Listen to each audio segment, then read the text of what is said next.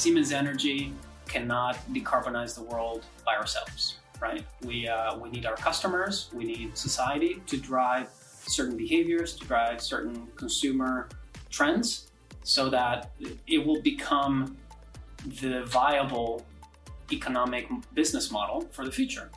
You are listening to the Siemens Energy podcast series. The energy sector is undergoing an unprecedented transformation, presenting both challenges and opportunities. The demand for energy is increasing worldwide, and at the same time, we must combat the effects of climate change and reduce CO2 emissions.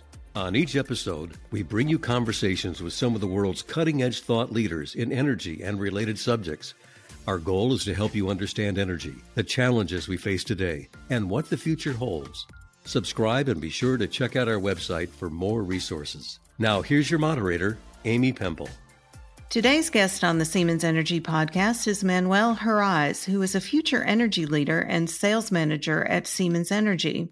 While the current energy leadership is decades older than Manuel, in this episode he shares his optimism for the world and industry that his generation will inherit in future years. Manuel speaks on the pace of change in the industry and what he sees as the biggest roadblocks to the energy transition. Can you start by just sharing your name and title? Of course. Manuel Herraiz. I'm a sales manager for Siemens Energy products in the Americas, and I'm also the sustainability officer for the Americas for my sales group. Perfect. And so actually to start off, I believe you're here because you're a future energy leader from Siemens. What exactly does that mean? That's a great point. I think us, the newer generation, we all have a responsibility to play a big role in the future of energy. I think what it means to me to be a future leader of energy is we have so many different challenges, some of them directly related to the energy industry, some of them are more social impact or otherwise.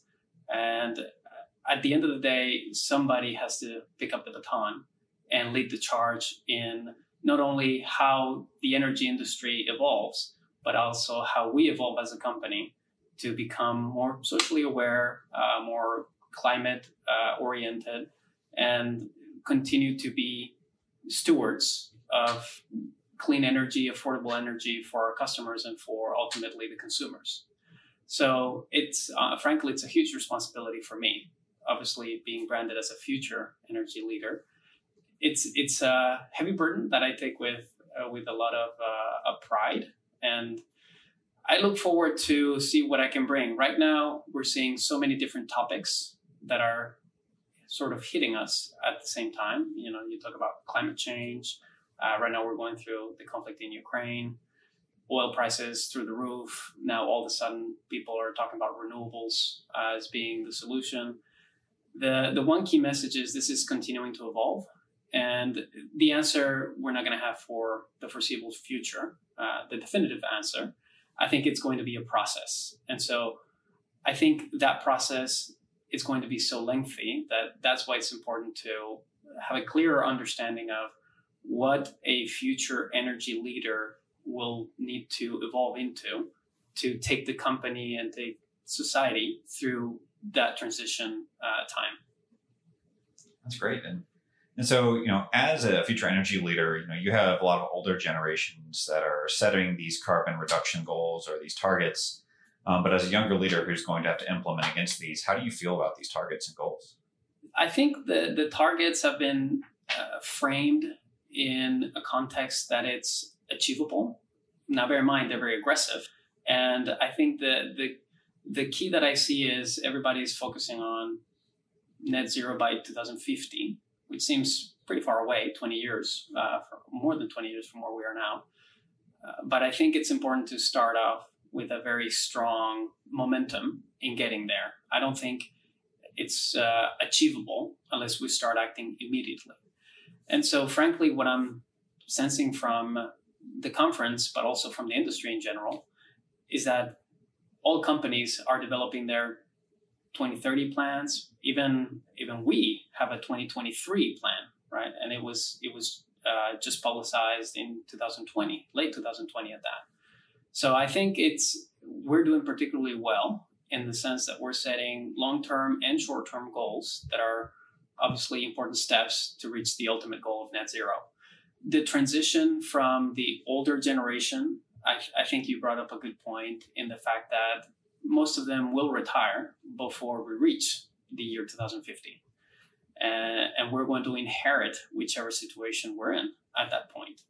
But I think our leaders, and here I'm speaking for Siemens Energy particularly, I think we've made very well-educated decisions. Not to say they won't be challenging, but at least I think we understand the challenge that's behind.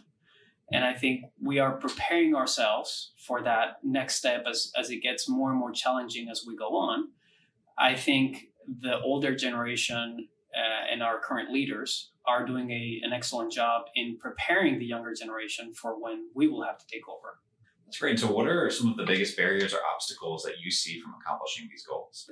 They can come in from anywhere, to be frank. If I've learned anything in the last 3 years is, we can go through a pandemic that, puts the world upside down. And now we have a war that's just developed over the last few weeks. And I'm sure we'll go through some of these cycles again in the foreseeable future. So I think the point here is we need to believe in what we need to do and adapt to what happens outside of what we can control. So for us, what it means is, regardless of what happens outside, we still have to do so many things that are under our control. And just as an example, we still need to evolve our technology to reduce emissions, to burn hydrogen, to contribute to more sustainable energy, even if that is in the field of fossil fuels. So I think the mantra, I think our purpose is clear, it's well defined. It will continue to evolve, but I think we are setting the sights on what it is that's within our control that we need to continue to develop in terms of technologies, in terms of business models, so that we can do our part regardless of what happens in society. That's great. And so another thing that, the theme of this conference is the pace of change. And the question is, do you believe that, where the industry is moving fast enough right now? I don't think we're moving fast enough right now, but I think we're moving as fast as we possibly can.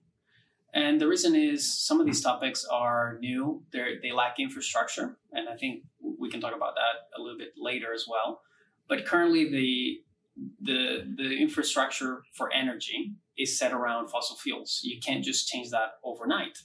So it will require a process. And it's a pretty big process at that involves many different parties. So not one company, person, government is in control of that. And so that's why it's a whole process in itself to have these 100-year-old companies, the oil companies, the energy companies, ourselves, that we need to adapt to slightly different set of goals.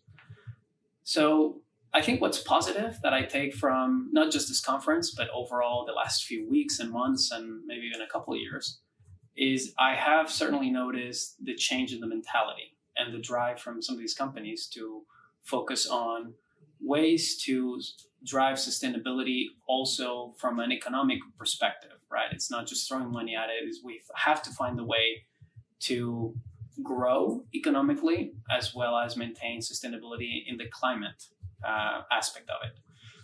So I am noticing, so many customers are creating or putting in place their low carbon teams.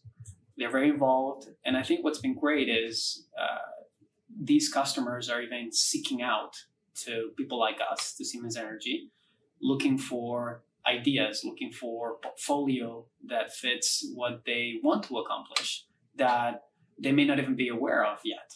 So we have to understand it's a transition for everybody. Everybody's learning as they go, ourselves included. And we just have to continue the conversation, and eventually we'll find the right way to connect the dots for the benefit of everybody else. So we're not moving at a very fast pace yet, but we're moving as fast as we can, and we will get there soon enough. Another follow-up question on that would be, I guess at this point, do you feel that everyone is moving in the same direction, starting to work together? Or do you still feel that there is kind of a challenge in the industry, just are people still opposing climate change, or is it very well accepted and the whole industry is now working toward this? That's a great point. I definitely sense that we have got over the argument of climate change. Is it real? Is it not? And right now we're having a much more constructive and productive conversation, which is how do we improve and reduce the carbon footprint in general? So that could be scope 1, scope 2, scope 3, all of the above. I think what I'm getting out of this conference the most, and even from interactions with customers as well, is everybody's driving to implement these changes. And so they're much more approachable. They will share more because ultimately they're just looking for the best way to achieve the goals faster. And so they understand, there's a sense of urgency from everyone I talk to that, we started this team 2 months ago and I'm already late to what my goals are. And so it becomes you can sense it, you can sense the urge to collaborate. And I think it's driving everybody to very good progress. So definitely the argument period of climate change, I think, is behind us. And we're now looking forward in the same direction. And everybody's got their own niche that they'll need to find. What is the best way that they can contribute to a net zero future that's within their means, that's within their business model, that's within the company they work for. That's great. And so another kind of uncomfortable truth is that really we can't do this alone. And so what would be your viewpoint on that? Yeah, that uncomfortable truth is definitely my favorite. We can't do it alone. And different companies, different people have, I guess, communicated that in a different way that, we all need to act. And regardless how we put it, the message is clear, is Siemens Energy cannot decarbonize the world by ourselves, right? We need our customers, we need society to drive certain behaviors, to drive certain consumer trends so that it will become the viable economic business model for the future. That's really the only way that this works, right? We have a responsibility to our shareholders, same as other companies do. And so for me, like I said before, I'm really noticing a change in how we work with other companies, with customers, with suppliers even, in that we are more open to share what is of concern to us, whether it's sustainability, whether it's midterm, long-term, short-term, whether it's technology-specific items that we think are in need of evolution. Even inside, where do we spend our research and development money is a great deal of a conversation as of now, because there are different things that we could do. And at the end of the day, we need to be very, very focused to achieve our goals. So definitely we cannot do it alone, and that's for everyone. So I think particularly governments, both in Europe and the US, are taking steps, whether it's carbon tax, whether it's incentives for different industries, hydrogen, carbon capture. I think the message is at the end that we are, at this point in time, we are the group of people in society that have to go through this change.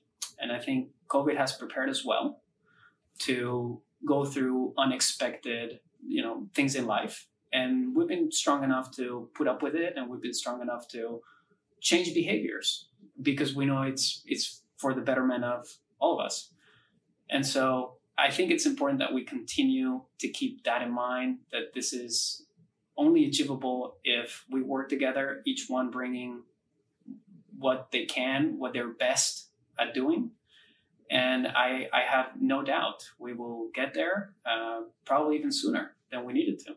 So you mentioned you're dual resident in the U.S. and Spain. Correct. And I was just recently in Spain. Energy prices are a major concern there. And curious your thoughts specifically on the Spanish market over there. Yeah, I mean, I'll be totally frank. I don't know enough to speak intelligently, perhaps, but to echo the message, yes, energy prices in Europe are through the roof. In Spain, I know it's 500 euros per megawatt hour, which is roughly 10 times-ish what we have here in the US. So on the one hand, it makes me realize, one, how fortunate we are here in the US that we have access to affordable power, affordable energy. On the other hand, it makes me wonder, if every time I visit my parents and there's a couple families in a household, you turn on the oven, you turn on the dryer, and the circuit doesn't blow up, but I mean, you lose power because you tripped the breaker. And so, that's not so much power. Here in the US, I mean, at my house, that never happens because we have plenty of it, right? It's not regulated. But it makes me think in terms of, we could do better. If we're looking to drive change, even on a personal level, there are little habits, little things that everyone can do to drive consumption down, because we don't know what may come tomorrow, right? And we've experienced that in the past couple of weeks, where oil has gone, I think 125 is where it was this morning. So if that happens, we have to change our habits. It's not sustainable. We can't afford to continue spending energy the way we are today. And so I think we could borrow a chapter or two from different cultures, different places, Europe being one of them, where it's lower energy per capita than the US. Pretty much every country in the world is lower energy per capita than the US. And so I do believe that there are lessons to be taken from this, that just because it's happening to somebody else doesn't mean it couldn't happen to you tomorrow. And I'm not even talking about security, hopefully, but even, something we take for granted, such as, low cost of energy. Oil, I mean, if you go to the gas station, it used to be less than $3. It's around $4 now. So, it's a major impact.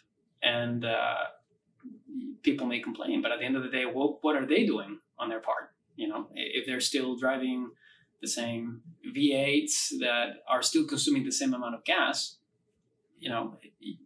it's within your means to do better. So I think that's kind of how I'm looking into things now. I'm sort of trying to look into the mirror and see how much am I a part of the problem or the solution, kind of thing. Going through COVID, I'm sure I'm not alone in that I developed unhealthy habits of eating, drinking, lack of exercise, relaxing the mind after a day's work within the house. These are all important things, and I think we've all learned from that. And so I think self-assessment has to take place. We can't continue to ask for the government, for companies to solve the problem for us. Some of these quote unquote problems or issues that we'd like to see get better, they're to a pretty good extent within our means. And so I think that's an area where society as a whole is starting to do more. After COVID, I think it has sort of awakened that sense of urgency to care for ourselves and what we do. And so I think that's going to be important, at least for me, going forward. Perfect. And the question would be, what is something that you believe about energy that others would disagree with? Oh, I don't know. I'm a very agreeable person.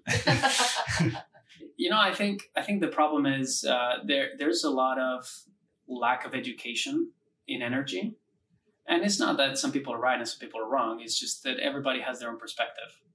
So the oil and gas industry particularly has been demonized for a very long time, and perhaps so rightfully, particularly in the environment. There has been sufficient experience to dictate that industry hasn't always looked for, keeping ecosystems and being sustainable. But rest assured, that's all changing now. Now, the motives for that can be argued, but I think it's clear that now the oil and gas industry, or the energy sector and the energy industry as a whole, has the highest level of interest in getting to a sustainable future, because otherwise their shareholders will leave them and go elsewhere. At the end of the day, all companies look to be profitable, and investors like to be profitable as well with those companies.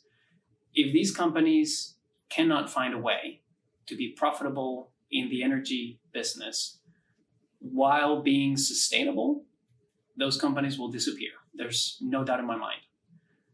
And it's clear, anywhere you look into this conference, all the executive teams of all companies, it's clear to them as well, is our shareholders are demanding that we drive the sustainability revolution. If not us, then who? We're contributing the most to, global warming, to carbon footprint. So it may have been arguably a problem that they or we have created, again, arguably. But I think the key takeaway is it's a problem that's within our reach to solve, or at least help solve, within our control as an industry. And I think that's what's important. I think it's what we're all realizing. And, you can go talk to somebody who's got operations in the Permian and they have some low-hanging fruit that they can implement, very soon. And they're thinking of doing that, or they have already taken steps to do that. There's others that are longer term. And at the end of the day, part of what I do at Siemens Energy is I look over the carbon capture, sequestration, utilization market. And there are, these plots of different technologies. There are higher cost per ton of CO2 captured, and there are lower. And so some of the first meetings we had, the argument was made, okay, so these lower cost industries, they will go first, right? And I said, no, they're all going to go at the same time, because the cement industry doesn't care that gas processing has a lower cost to capture carbon. It's still their responsibility to capture their own carbon, regardless that somebody else can capture their carbon for a lower cost. So it's a trend that we're going to continue to see. Cement production, steel production, certainly oil and gas, fertilizers, chemicals. Everybody has their own responsibility, and I think that's what's important. Is we need to stop looking at what the neighbor's doing. We need to focus on our own house and show the leadership of what can be accomplished. And I think at that, Siemens Energy is doing a very good job. That's great. Any other final thoughts that you'd like to share?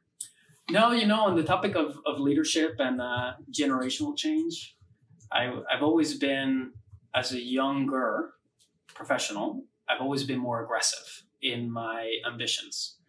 And as I continue to grow and gain more experience, I'm gaining so much more appreciation for the older professionals because they rely so heavily on experience. And when I was younger, I didn't have any experience.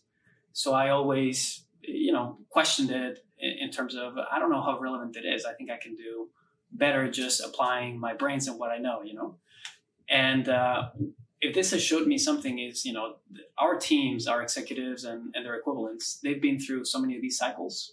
They have a longer trend of the history of our industry. And I think that helps frame what's possible within the next decade, 2 decades, 3 decades.